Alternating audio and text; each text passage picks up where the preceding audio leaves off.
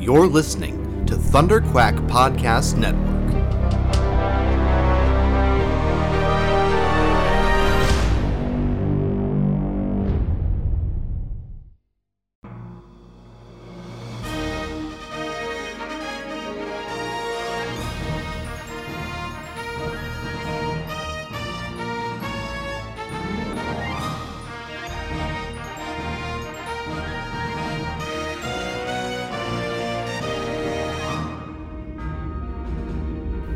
So you think you've got what it takes to join the Alliance?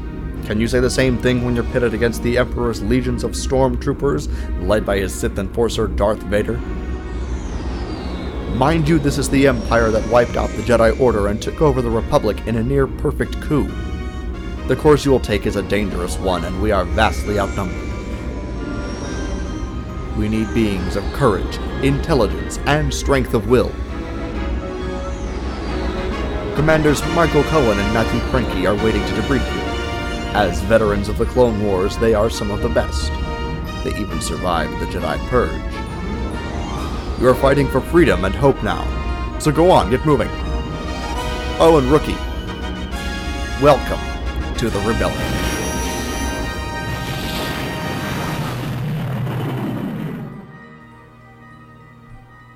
Hello and welcome back to the Rebels Podcast. This is our third episode of Season 3 for the episode The Antilles Extraction. I am one of your hosts, Michael Cohen, and with me, as always, my faithful co-pilot, Matt the Crankster Cranky. Hey, what's happening, Mike? And I got to tell you, I'm ready to feel the need for speed because this particular episode reminded me a lot of one of my favorite movies from the 80s, and we'll get into that later. But, great episode. But, hey, just before we do that, just real quick, we got just some news. There's some things I wanted to ask you, Mike, about some stuff that we didn't get a chance to talk about the last couple of weeks. First of all, Rogue One got a new composer. I wanted to ask you about that because we lost, I think it was Desplat, I think his name was. And we got in Michael Giacchino, who's done a lot of stuff for, I was going to say for J.J. Abrams. Now it's somebody, obviously somebody different. But Giacchino, what do you think? I mean, no-brainer, I guess, huh, for this kind of thing? Yeah, I mean, Giacchino is who I expected to score Episode 7.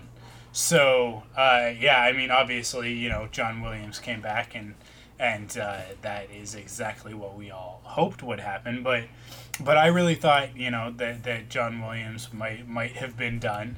And if he was, then Giacchino is who, he's certainly who I would have hired. So, when Rogue One announced Alexandra Desplat as the composer for Rogue One, I thought it was a little bit weird because I was like, well, I don't know why you wouldn't get Michael Giacchino. He's been working with Disney. He's worked on several things. One of my favorite soundtracks of his is the soundtrack to John Carter. Yeah. But he also did Star Trek. He did the soundtrack to Lost. He's done a lot of stuff. And he's a very, very accomplished composer. One of the other things that I love the most that he's done was he did the closing credit song for Cloverfield, which, if you saw the movie Cloverfield, you saw it in theaters and you heard that awesome sort of monster theme that's at the end. He's a really, really good. He's a really good, not necessarily a mimic, but he's really good at understanding musical motifs and sort of styles and that sort of thing. So I'm excited to hear what he does with Star Wars, especially since this Star Wars has a little bit of a different tone. So for me, it's like this is perfect. I don't know who else you would get. Yeah, I know. I'm happy with it too. I think it's just crazy that this guy who was doing it before, Desplat, he just decided, it doesn't fit into my schedule or whatever. It's like, who gives up a Star Wars movie? You know what I mean? Like, that just blew me away more than anything. Like, I don't really need to do Star Wars. I'll do something else, or it didn't fit in my schedule. I'm like, dude, I don't care who you are, man. You usually fit this into your schedule. You know what I mean? But it is what it is. It's not John Williams, so it's fine with Giacchino. I'm happy with that. I just think it's odd. It's rather odd that this thing is coming out. It's supposed to come out in what? I don't know. We're less than 3 months away, and he's just got to jump right in there and do it. That's just crazy to me to think he's going to be able to score this thing that fast. When you think of like Williams, who has a year at least to do stuff like this, maybe a little less, but I just thought it was kind of odd the timing of this and how it all came about. So, but if there's anybody up to the task, it's Giacchino. So I'm not worried about that. Some other stuff going on. Ashley Eckstein is reading the Star Wars Ahsoka book, Mike, that I think came out today as of our recording. It did, absolutely did, because I've been listening to it most of the day today. Oh, so, yeah. Okay. Any spoiler-free kind of review so far? Well, it opens on a really great prologue that fills in a blank of another character, a certain horned former Sith. So it fills in a couple of blanks for us as to what would have happened to him towards the end of the Clone Wars. I thought that it was going to be covering the content of that of the Mandalorian arc that got cut from the end of the series that they talked about at Star Wars Celebration this year. But in fact, it takes place after Order 66. Oh, okay. So I'm only 2-3 chapters in right now, not very far at all, but so far so good, and yeah, it is very it's very focused on the post Order 66 stuff. So I don't think that that's spoilery. I think that's just kind of a bit of a tease for the book, but yeah, voiced by Ashley Eckstein. I'm listening to the audiobook. And obviously that's exactly who you want. You remember when they did Kenobi and they did that excerpt. Oh yeah. They did the excerpt with James Arnold Taylor reading the book for Obi-Wan, and it was like this small taste, and it was totally unfair because then the rest of the book is read by somebody else. I can't remember who, but I am not a fan of the person who read the rest of the book, and I'm not a fan of their Obi-Wan. I would have much rather had James Arnold Taylor do Kenobi. So hopefully, not hopefully, but maybe we could get him to go back and redo the whole thing.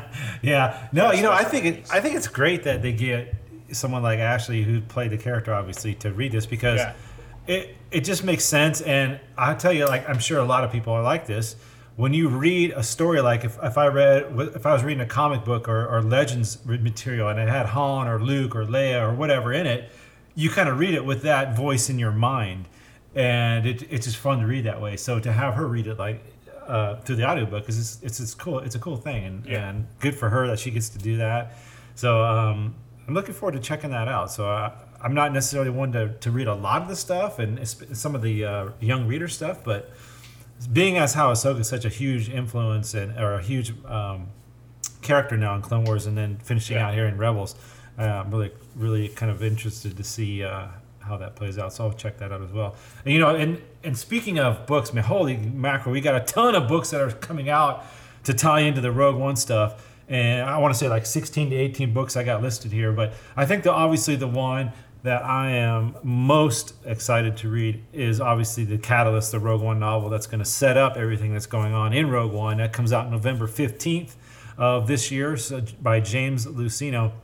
And that's the one that I'm going to read from day one, because I want to go into Rogue One with a little bit of knowledge of what's going on before that. So that's one that's on my radar, Mike. And then they got junior novels. They got Star Wars Story, the ebooks coming out December 16th. And then some visual guides and a bunch of other stuff. So anything on this list that kind of hits your eye? Well, yeah, I mean, definitely, like you said, Catalyst is one. I've already got the audiobook pre-ordered, so I'll definitely check that out on day one. Mm-hmm. But, I mean, like, not actually that much. Yeah. Because I'm not much into the books, into the book side of things. It's not really sort of my area, right? but yeah, definitely that Catalyst, that I'll be checking that out. But what about the art of Rogue One? Well, I've already got that pre-ordered because I Yeah. get all the art books, but Yeah. yeah. Right. But that's kind of a different. I mean, like that's kind of a different collection aspect. Yeah. For me, Right. But True. So yeah, that's. I mean, like I said, between now and March, I think, or May of next year, just a ton of stuff coming out as far as reading. So if you're into that stuff, man, look out. You got a lot of stuff to look forward to. Other than that, man, it's just, again, like I said, it's just full steam ahead to Rogue One and enjoying Rebels here and some great episodes. Anything else you want to talk about, Mike, before we hit? No, I think that's it. All right, let's get into it. Battles leave scars. I will never let my friends get hurt again. This is Ty SS25. You can call me Wedge. My friends! Ha ha! Everybody ready? Yep. Let's go. Governor Price, these rebels have proven particularly stubborn. I underestimated the commander. To defeat an enemy, you must know them.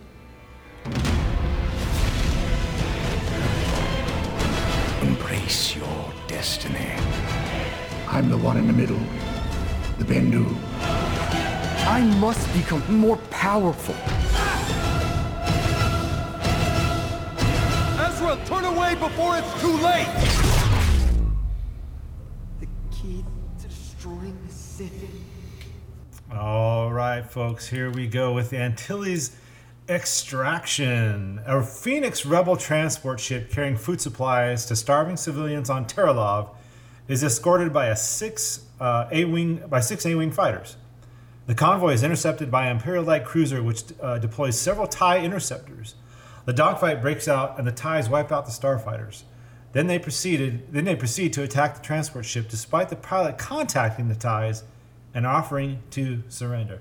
So I wanted to stop here, Mike, and just mention something here about what's going on and what I kind of took out from this beginning here. This episode opens up with a one-sided space battle with A-wings here, and they're no match for these TIE interceptors. And I thought to myself, what is it that it was such an easy victory? And at first I go, well, maybe it's the ships. And then I looked at it, I was looking up, doing some research, and I found out that actually the A-wings are about 50, I think they call it kilometers per hour faster than the TIE interceptors. Mm-hmm. They run about 1350, I think it's 1250, and the A-wings are 1300. So they're slightly faster. So okay, it's not necessarily they're faster.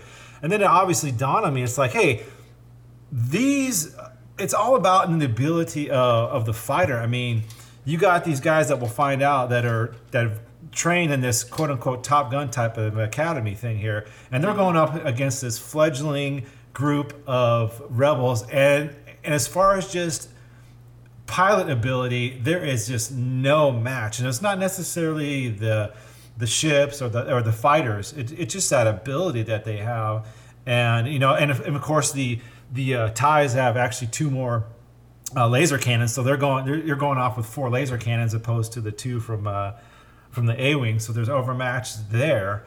So that's just kind of one of the things that jumped out at me, and it begins this narrative of this episode, Mike, of the defection of the rebels and why the rebels are defecting, because the Empire, Mike, is doing things that I guess I want to say that maybe the galaxy obviously doesn't realize they're doing, and they're breaking all of these protocols and these rules of war. And I guess the galaxy doesn't know that at this point. And that's another reason that you're going to get this not theory, but this tale of why these guys are defecting in this episode. So anything to add to that, Mike, as far as what's going on in this beginning here? No, I mean, definitely, yeah. It sets the tone for the idea that the Empire is willing to do whatever it takes. Mm-hmm. I think that the rebellion is definitely much more composed, and obviously much more humanitarian in their efforts. Especially at the moment, they're not very militarily focused. Yeah. Because they are building power, right? So that's not really what they're up to at the moment. But the Empire is all about showing. I mean, Tarkin says it in A New Hope, right? Fear will keep the local star systems in line. Yeah. And that is how the Empire does their thing, you know? So what, you know, what else do you expect here, right? They're definitely going to do this like by any means necessary. So that means no survivors, taking no prisoners, and all that sort of thing. So yeah, exactly. Well, and they finished off this thing by saying just before they got blown, you know, this rebel ship and the pilots are going, hey, you know, like I said, they're saying stand down or unarmed, because they're thinking, oh, you know, once you stand down, then game over. But that's obviously not what happens with the Empire. Yeah. So interesting. Go ahead, Michael. We'll continue. At Chopper Base on the planet Atollon, the Lothal rebels entered the command center, where Hera Syndulla informed them that they had lost the entire escort of 6 A-Wings and all crew aboard the transport ship. Commander Jun Sato then replies that he has been working on a solution with Fulcrum. Hera explains that Fulcrum is a code name the rebellion gives to their informants, and that there are other Fulcrum agents. Via hologram, Fulcrum informs them that there are Imperial cadets at the Sky Strike Academy who are planning to defect to the rebellion. Hera then assigns Sabine Wren the mission. And tells her that she has made arrangements to insert her into a squad of new cadets bound for the Academy. Hera explains that Ezra is too well known to the Galactic Empire, while Sabine is the least known among the Cell. Kanan Jarrus, Ezra, and Chopper are assigned the mission of dispatching Sabine to the Sky Strike Academy, while Hera and Zeb escort the new supply convoy to Terralov. Solution with the help of Fulcrum. Ahsoka? No. Fulcrum's a code name we give to our secret informants. It was Ahsoka's idea. There are other Fulcrum agents. She was among them. I have information that may help you replace your stable of pilots. There are Imperial cadets at the Sky Strike Academy who wish to defect to the rebels. I do not know their names, but they will require some assistance to escape. I suggest you move quickly before the Empire discovers their intentions. Fulcrum out. This is enough to act on. The mission is yours, Sabine. We've arranged to insert you into a squad of new cadets headed for Sky Strike. AP5 will prepare fake credentials. Wait, shouldn't I be the one to go in? I've done this before, remember? Yeah, and I really was an Imperial cadet once. For years, remember? The Empire knows you too well, Ezra. You'll be identified. Sabine is the least recognizable of all of us. I need you and Kanan to shadow her.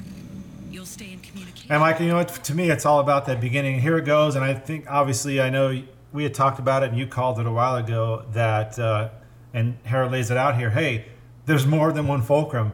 And to me, it's obvious in that clip that is Kallus relaying that information to him at that point. Any doubts on that, Mike? No, absolutely not. That we heard that dialogue in one of the trailers, and I knew at that point that that Fulcrum was Agent Kallus. The question becomes now: will he continue to help the rebellion, or does he consider the debt paid? So I think that's the more interesting piece to come out of this. But we'll talk about that when we get there. Yeah, definitely. Yeah, I here's the thing too. We find out, obviously, like I said, the meaning of Fulcrum, and it was Ahsoka's idea that they have more than one Fulcrum, which is a brilliant plan, and because it fooled all of us, and I'm sure it's fooling the Empire as well. So, and then of course we've learned, and we've kind of known this, that Sabine was a former Imperial cadet, so she's got a lot of knowledge, and that perfect person to lead this mission. And Ezra has a hard time because, as we'll find out again in a little bit, man, he just wants to be involved in everything, and he can't just sit by the side. He hates doing that. So I'll continue. Sabine travels to the Sky Strike Academy in an Imperial landing craft disguised as a TIE pilot cadet. The droid rejects Sabine's card, leading the Imperial officer to hold Sabine aside for questioning. However, Sabine takes off her helmet and tells the officer to give it another try. She blows on the card and then reinserts it into the droid's processor. The officer is satisfied and allows her to proceed. Meanwhile, aboard a Rebel CR-90 Corvette, Ezra, Kanan, and Chopper receive word that Sabine is in. Ezra is unhappy about having to sit and wait, but Kanan reassures him that she will be fine. Ezra makes it clear that he doesn't like solo missions. At the Skystrike Academy, the Imperial instructor Goran addresses the cadets and tells them that only the best students will survive the academy. He informs them of a combat practice simulation at 0600 hours before dismissing them. So, I talked earlier, Mike, about being a really young teenager in the 80s, and this movie came out called Top Gun. It was huge, and I'm kind of hoping that at some point in some time they'll do a Top Gun 2. But this is where it really kicks into me as far as the instructor Goran. I'll get into one of the lead pilots later on. I think his name is Scaris or something like that, and where I think that's going. But the way he addresses them, it's just like the movie Top Gun. If you haven't seen it, there's younger people in this that are listening to this. Okay, go check out Top Gun. It's a pretty fun show, and for me it holds up. This movie was done back in '86, so it holds up still to this day. Really fun movie. Amanda and I over the summer, we did a Top Gun commentary. Amanda had never seen it, so Amanda's my co-host. Yeah, Amanda's my co-host on Quiver, and so we did as a Thunderquack exclusive podcast. So if you are one of our Patreon supporters at $10 or above, you can actually listen to an audio commentary track where Amanda and I talk about Top Gun. That's funny. Good, and there you go. I have to go listen to that now to see what she thought of it. But yeah, he calls it the Empire's.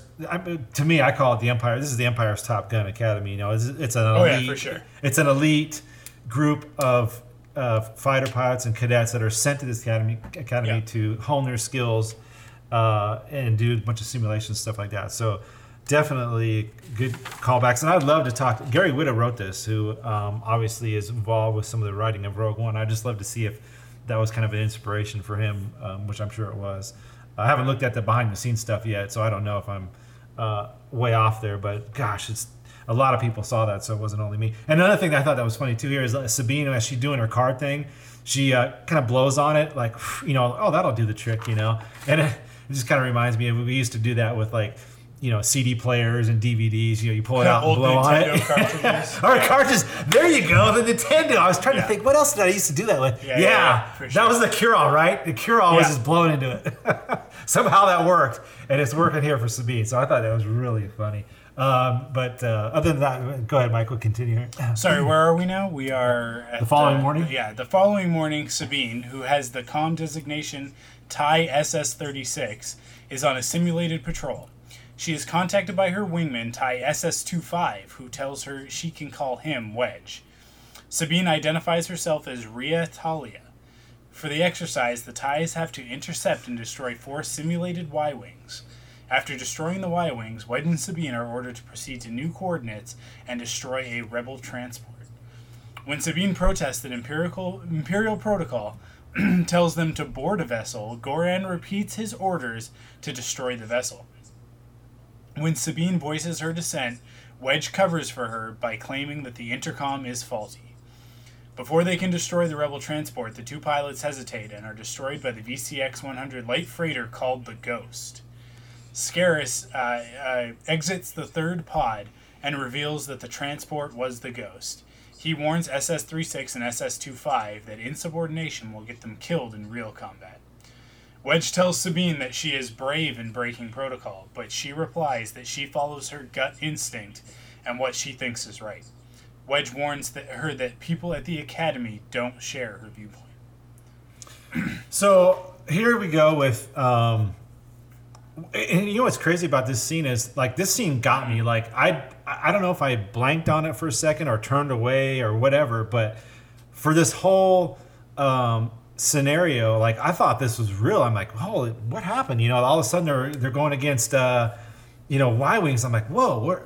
So I'm kind of really invested in this. I'm going, wow, she's actually shooting at Y-Wings. This is crazy. And then it cuts to the point where it's a simulation. It just totally fooled me. And again, I don't know what I was doing. I don't know if I looked away for a second. I was just lost or whatever. But somehow it wasn't until the second viewing that I noticed, oh, geez, it's a simulation. So they had me going for a minute there. But I want to talk about, too, Mike, Sabine actually calls him out, hey, they had won, she goes, "Hey, this is Imperial protocol," and then she's interrupted, and she's just told, "Hey, destroy that thing," you know. And she's like, "We're breaking protocol." So again, this is where the Empire is feeding these recruits, like, "Hey, you're not to question us. Do what we say. You know, you have no say in this. You know, don't worry about protocol. Don't worry about policies or procedures or anything. Just do what we tell you to do." So it kind of for sure surprises her, and it obviously surprises Wedge because, you know, he was. We'll find out later. He was just picked up as a really good freighter pilot, I think it was. So this is all kind of new to him, and he's not sure how to act as well. And then I'll just end by saying the lead pilot who was piloting the Ghost he comes out, right, and his name is Scarus, which the guy who played Viper in Top Gun, his name was Tom Skerritt. So I don't know if they were trying to, like, because he had the same mustache and everything. So I thought it was a pretty cool thing, right? And here's the other thing too. Like, I'll end with this. What do you think about this? Here is how much, I don't know if you want to say fear, but respect that they have to this Rebels Ghost crew, because in their simulation they have a Ghost crew that comes in, and this Scarus guy is the pilot of it in these simulations. So they give a lot of respect to the Ghost and the damage it can do, right? Sorry, I was just reading something in the trivia thing. Oh, is it something to do with Top Gun or anything, or? That's what I'm just checking. I'm just trying to figure out if there is actually a connection to Top Gun, and it looks like, no, there's no. But you know what? They're not going to admit that on the website. So. Yeah, no, probably not. I was just saying before. Yeah. Sorry, go ahead. No, I was just saying that they do give a lot of respect to the Ghost because it's actually in their simulator. You know what I mean? So. Well, I think the Ghost has been causing a lot of problems for the Imperials in the last few years. So, it makes sense to me that they would be concerned specifically with that. You know, like pre A New Hope, I think that's who they're worried about. I think post A New Hope they'll update those simulators and it'll be the Millennium Falcon. But definitely that sort of expectation that the Ghost is the that's the like enemy the number Falcon. One in the Empire's eyes at the moment. True. Later, another Imperial landing craft and 2 TIE escorts arrive at the Sky Strike Academy, carrying Governor Price and the Imperial Security Bureau agent Kallus. They are greeted by Instructor Gorn, who inquires about their unscheduled visit. Kallus informs them that the ISB has information that some cadets plan to defect to the rebels. Gorn protests that his cadets are thoroughly well-trained and loyal. However, Price insists on going ahead with the investigation. Price warns him to cooperate before telling Kallus that she wants to teach him something today. So it's just crazy that at this particular scene, Price is throwing some digs at Kallus, like, you know, treating him like, you know, piece of crap or whatever. And this look that Kallus has as he walks away, he kind of has this look like, ugh, you know, like he just wants to slap her, you know what I mean? Like, he's just so mad that it's come to this, you know. He's kind of been relegated to like a lapdog or something, you know, like, hey, follow me, I'll show you how to do this thing. He's not allowed like to do anything anymore. So again, that's just that small little slow burn to him helping out the rebels on their way. So yeah, for sure. Go ahead, Mike. Go ahead. While walking down the corridor, Sabine catches 3 cadets arguing about something risky. The cadets are Wedge and his 2 friends, Hobby and Rake. Later, Sabine meets Wedge in the TIE hangar bay. Wedge is troubled about the recent simulator exercise and tells Sabine that this is not what he signed up for. Sabine confides that shooting on unarmed transports was not what she had signed up for either. Wedge reveals that he was once a cargo pilot. When Wedge expresses his desire to leave, Sabine tells him that she can arrange that and reveals her true identity. Sabine confirms that she is from the rebellion, and Wedge is relieved that the rebels got his signal. When Wedge asks her what her escape plan is, Sabine replies that she will make one up. Meanwhile, Kallus reports that his investigation has found nothing on the rebellious cadets. Governor Price replies that perhaps it is time for her to take a more direct approach. Putting their plan into action, Goran orders the cadets to depart on their ties. So we're introduced to a couple more characters here. Oh, yeah. Hobby and Rake. Hobby! Hobby is actually in The Empire Strikes Back. He's the rebel pilot who questions Princess Leia when she's giving them their orders to accompany the transports, and he's the one who says 2 fighters to a transport. Fantastic acting, by the way. Yeah. Well, so that's one of those many characters that is performed by, because they filmed so much of it in the UK, performed by a UK actor and then dubbed over by an American voice. So that's why that happens that way. That's why that character kind of sounds a little bit off from the video, like sort of from what you're seeing on screen. But yeah, so Hobby we're sort of meeting officially for the first time, and conspicuous by his absence in the original trilogy is this character Rake, who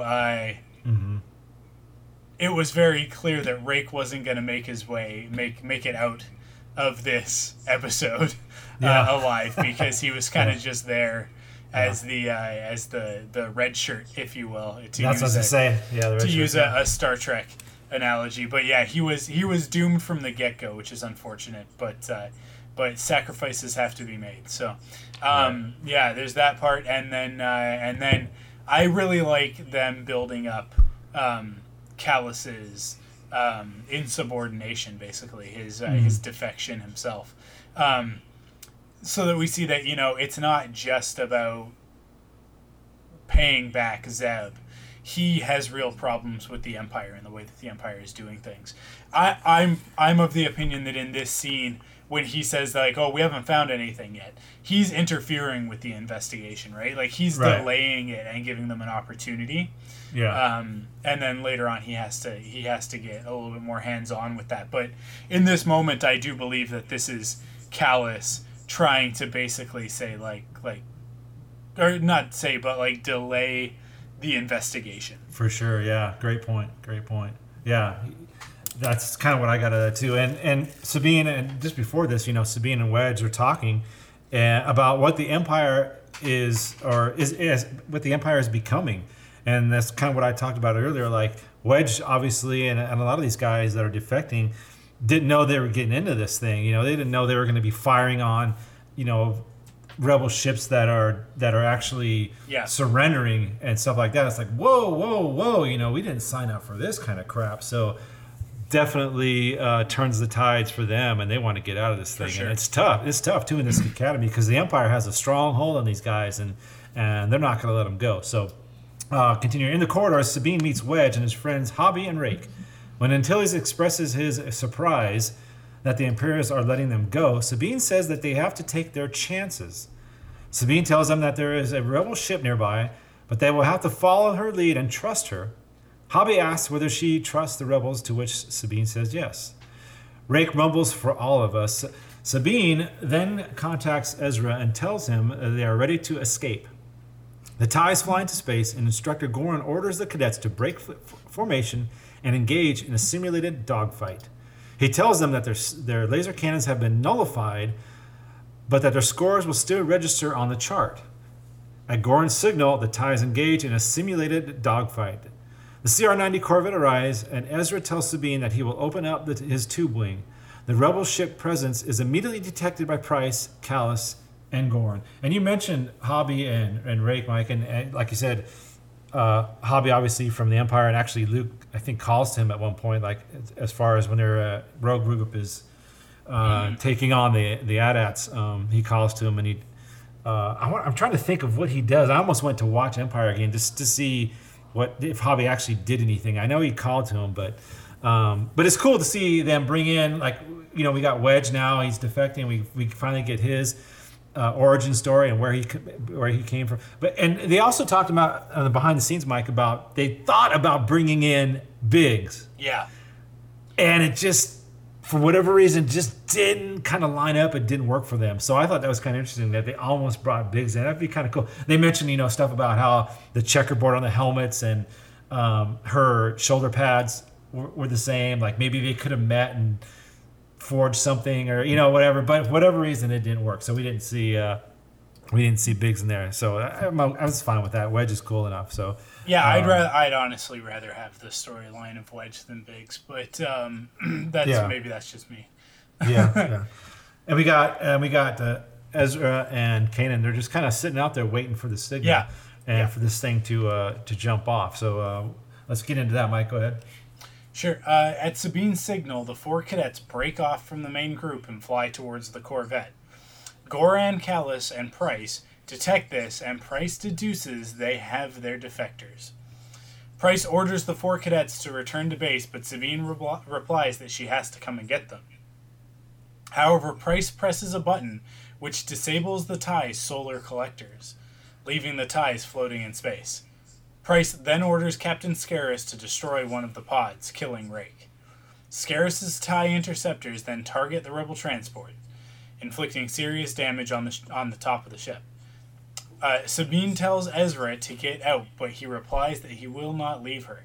Kanan orders Chopper to get them into hyperspace.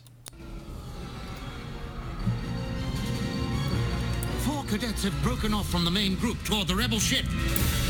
We have our defectors. Cadets, return to base immediately. This is your only warning. Negative, Command. You're gonna have to come and get us.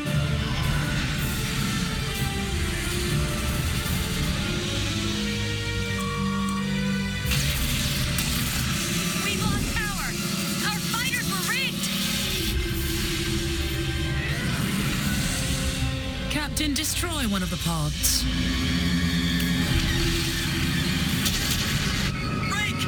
Now, target the rebel transport.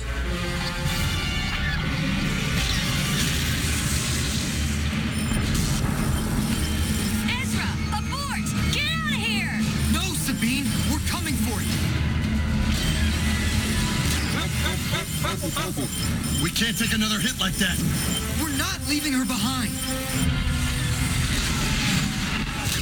We don't have a choice, Ezra! We can't help her if we're dead! Chopper, get us into hyperspace, now!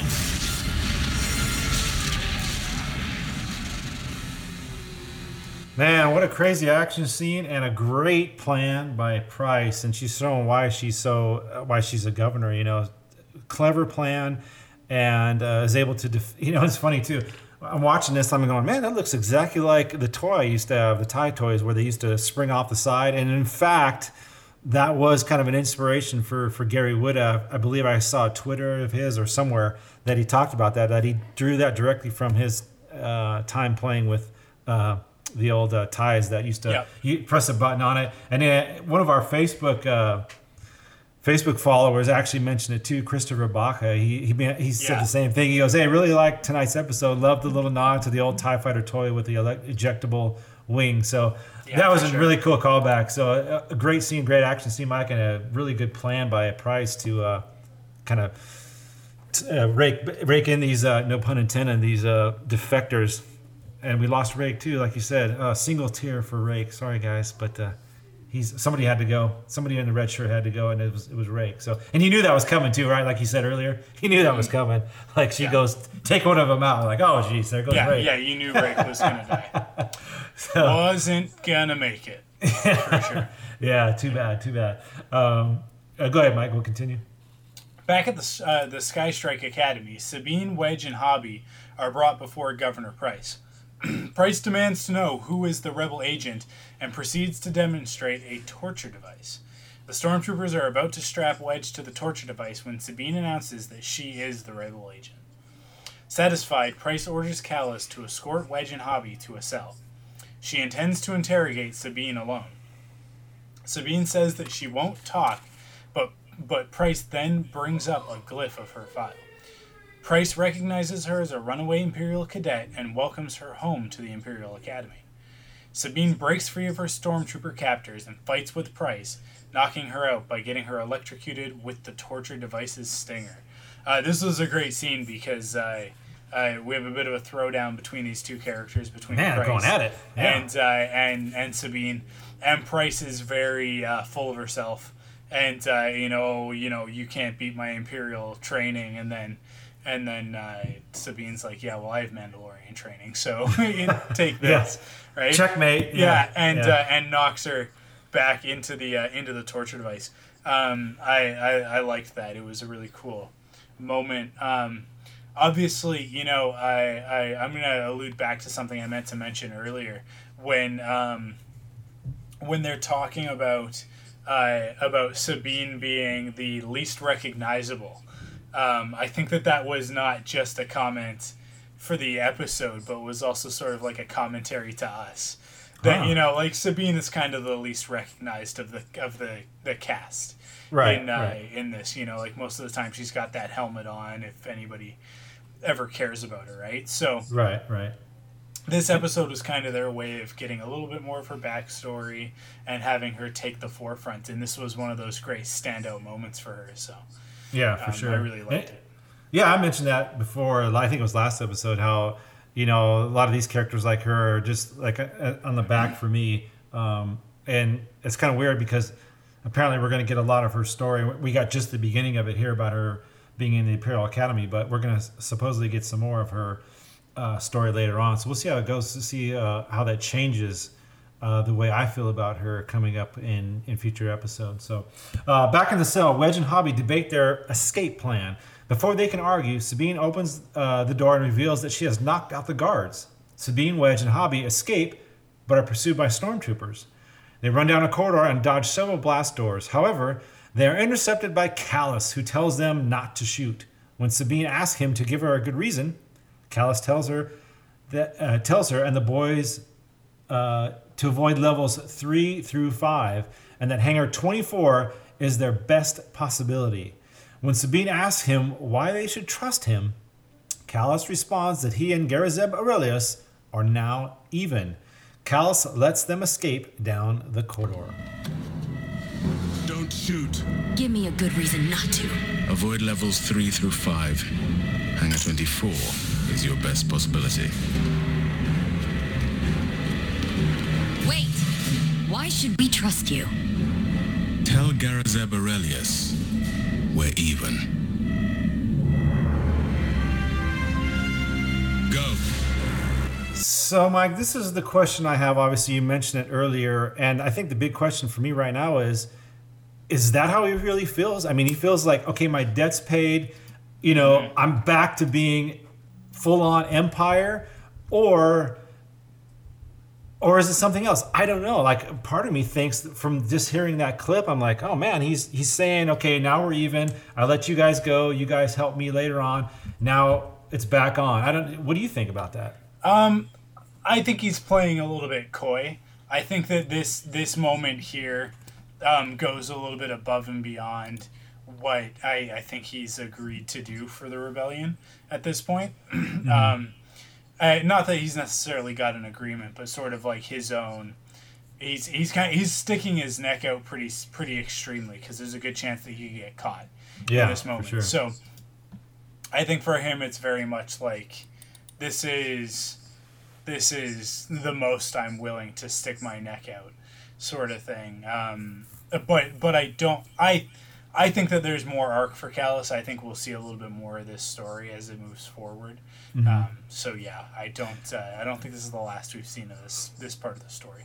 And maybe that's a misdirection by the writers to throw me off, because you know, for me, like, I really want to see this slow burn with Kallus, and I want to see him keep doing this and keep like the Empire on their heels and helping out the rebels, because I like that storyline. I think it's great, especially for him. I mean, they've really done a fantastic job of, like I said a long time ago, slow playing his turn to help. And obviously that the episode we got with him and Zeb was the you know, the fulcrum, if you will, you know, that pushed him off to that other side.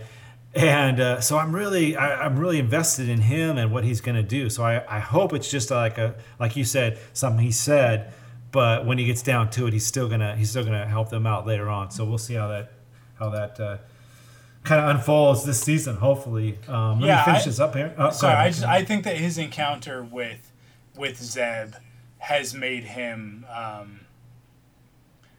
a little bit more conscious of what's going on with the Empire, and sort of that he's on the wrong side of things, you know? Mm-hmm. Right, for sure. Yeah. I'll finish it up and we'll talk about this. And here, Sabine and the defectors flee in a TIE bomber before the stormtroopers can capture them. The cadets are pursued by Captain Scarus in his TIE interceptor. Wedge flies the TIE bomber, which takes several hits. Sabine can't signal to her friends because she's being jammed. At the 11th hour, Ezra's CR-90 Corvette arrives, and Ezra tells them to head to the docking tube. Scarus' TIE interceptor gives chase, and the pilot disparages the cadets as fools. Once inside the command bridge, Sabine tells Ezra that she thought she told him to leave. Ezra replies that they stuck around just in case.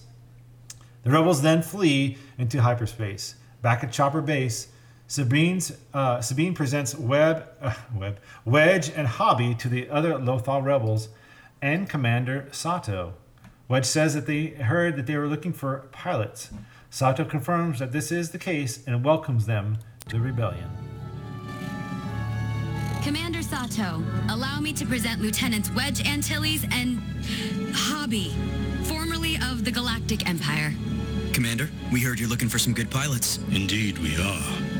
Welcome to the rebellion. Yes. And a nice little bow on the end of this episode, Mike. We get the introduction. Like I said, they're back. They're like Sato says, welcome to the rebellion. So as we're watching, the Empire and the Return of the Jedi, and we see Wedge, and we all know now where exactly he came from and how he came about to help the rebels. So nice little story, man. I had a lot of fun with this one. I give it, I give it like a 7.5. Top Guns. I don't know what to say. You know what I mean? So again, this season so far, this quick short season we've had, or the short, only three episodes or whatever. Some really good stuff. So I'm really enjoying this so far. I think so far it's on point with season 2. I mean, season 2 had that huge opening with the Siege of Lothal, if I'm remembering correctly. But yeah, a huge opening with Vader. It's hard to beat that. But man, this season's really starting out great. I can't wait to see where it goes. So what do you think, Mike? Wedge in the Rebellion now. It's all good, huh? Yeah. I'm curious to see whether or not we're going to see more of Wedge in... I think we will. In Rebels before he moves on to, obviously, General Dodonna's section, along with those Y-Wings from the season premiere. Mm-hmm. But I don't know. I guess time's gonna tell on that one. Yeah.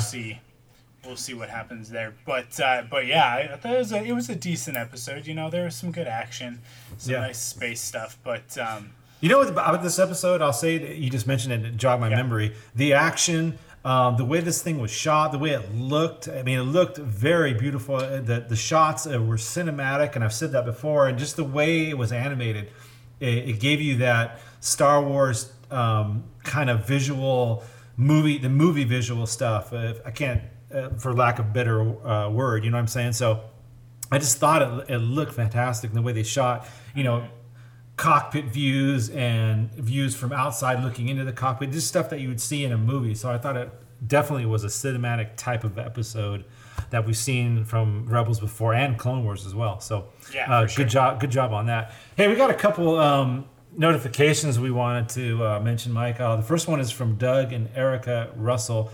They say, hey, keep up, Russell Ward, they say, keep up the good work, and they love the show. So thank you, Doug and Eric, for Russell, for mentioning us, and I'm glad you're enjoying the show.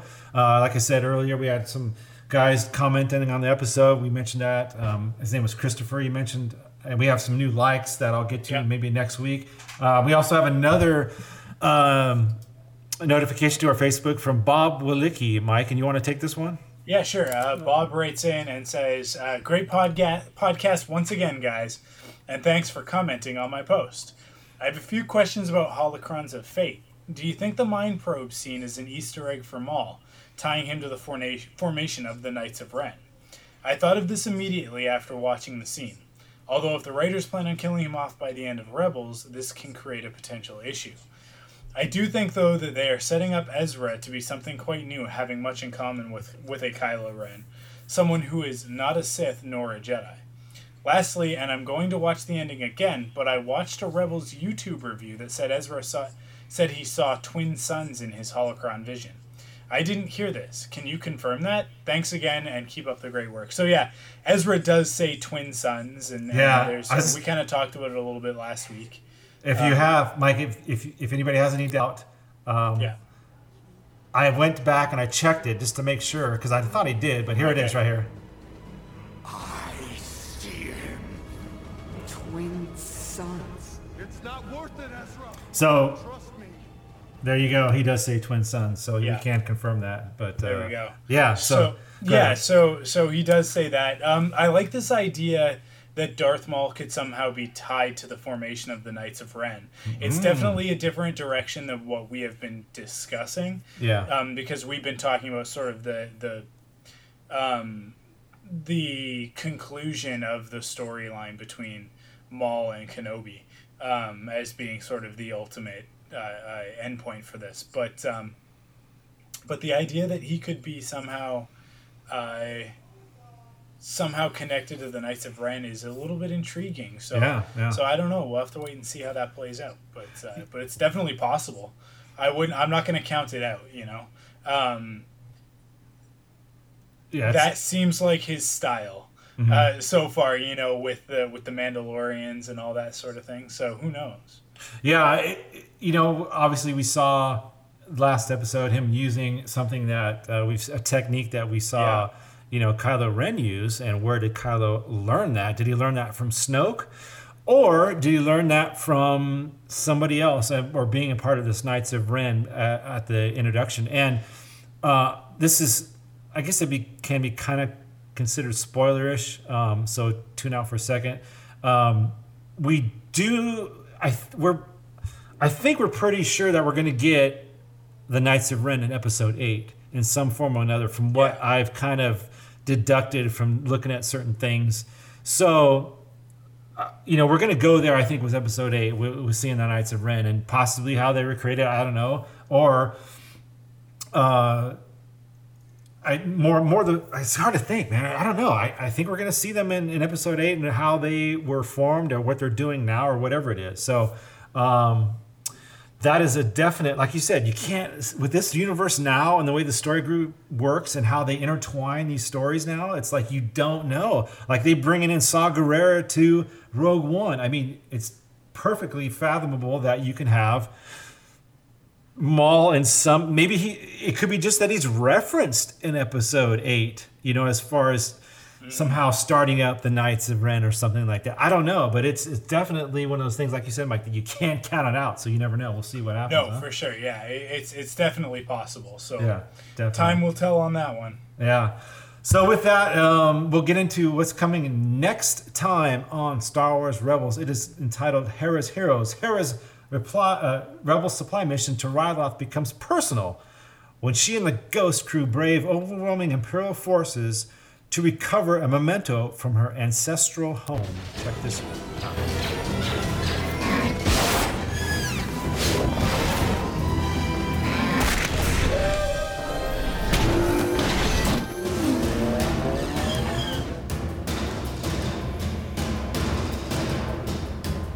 Father, don't worry, we're closing in on your position. Hera, is that you? Good timing. We are running out of room. We're coming in from the north. There's no time for you to land. We're not landing. Head south. Hera, there is no time. Just turn around. We'll take care of the Empire. Is she serious? My daughter is always serious. So, Mike, we're getting Luke's Chams coming back, and if you've gone to rebelspodcast.com, you'll have seen there's a new clip out, and we're going to get Thrawn is back in this episode as well. So I'm looking forward to seeing him again. What do you think, Mike? Yeah, for sure. Yeah.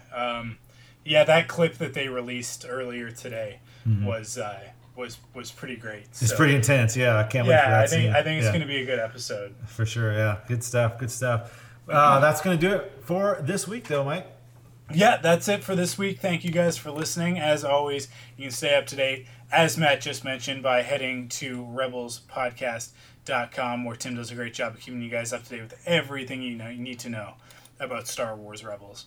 Absolutely anything you could ever want to know about Star Wars Rebels gets reported on at some point over at rebelspodcast.com. So it's a great resource for Rebels fans. You can also follow us on Facebook, facebook.com/RebelsPodcast, as well as on Twitter @RebelsPodcast. You can follow me on Twitter @Arkwulf, ARKWULF. And you can follow Matt @TheCrankster. That's Crankster with a K. Yes, thank you. We are also a part of the Thunderquack Podcast Network. You can head to thunderquack.com to check out all the other podcasts in the network. We got Star Wars The Saga Continues, which Tim and Kyle do, that I think most of our listeners would really enjoy. We've also got the official Thunderquack store set up.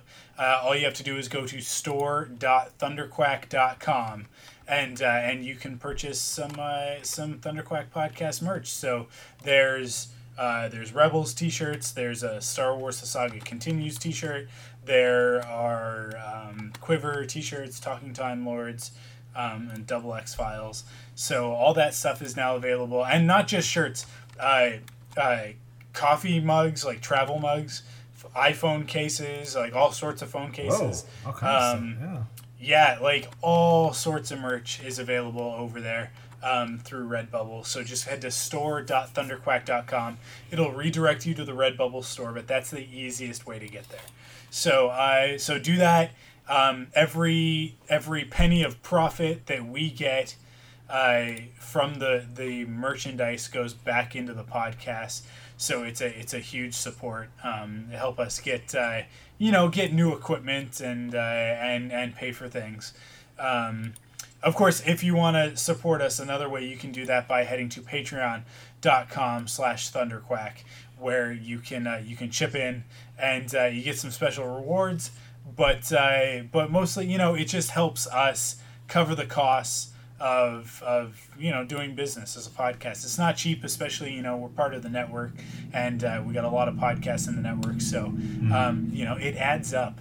It does add up, and domain fees, website hosting, podcast hosting, it can tend to sort of build up over a while. So we're very grateful to all of our supporters over there at patreon.com/thunderquack. Like I said, if you go there and you pledge there, you can get some rewards as well.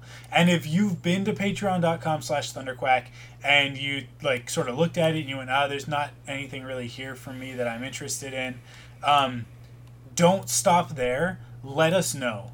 Shoot me a message on Twitter or shoot us a message on Facebook or whatever, and let us know. Give us your feedback, because that is not in stone.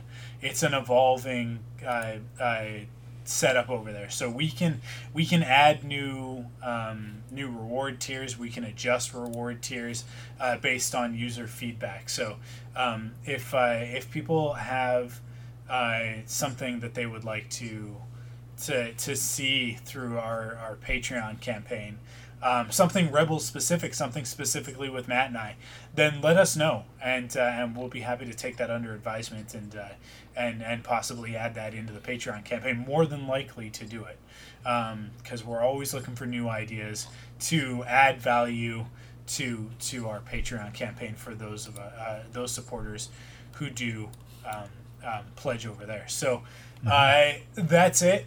Thank you guys for listening. And we will be back next week for the episode Hera's Heroes. See you guys next week.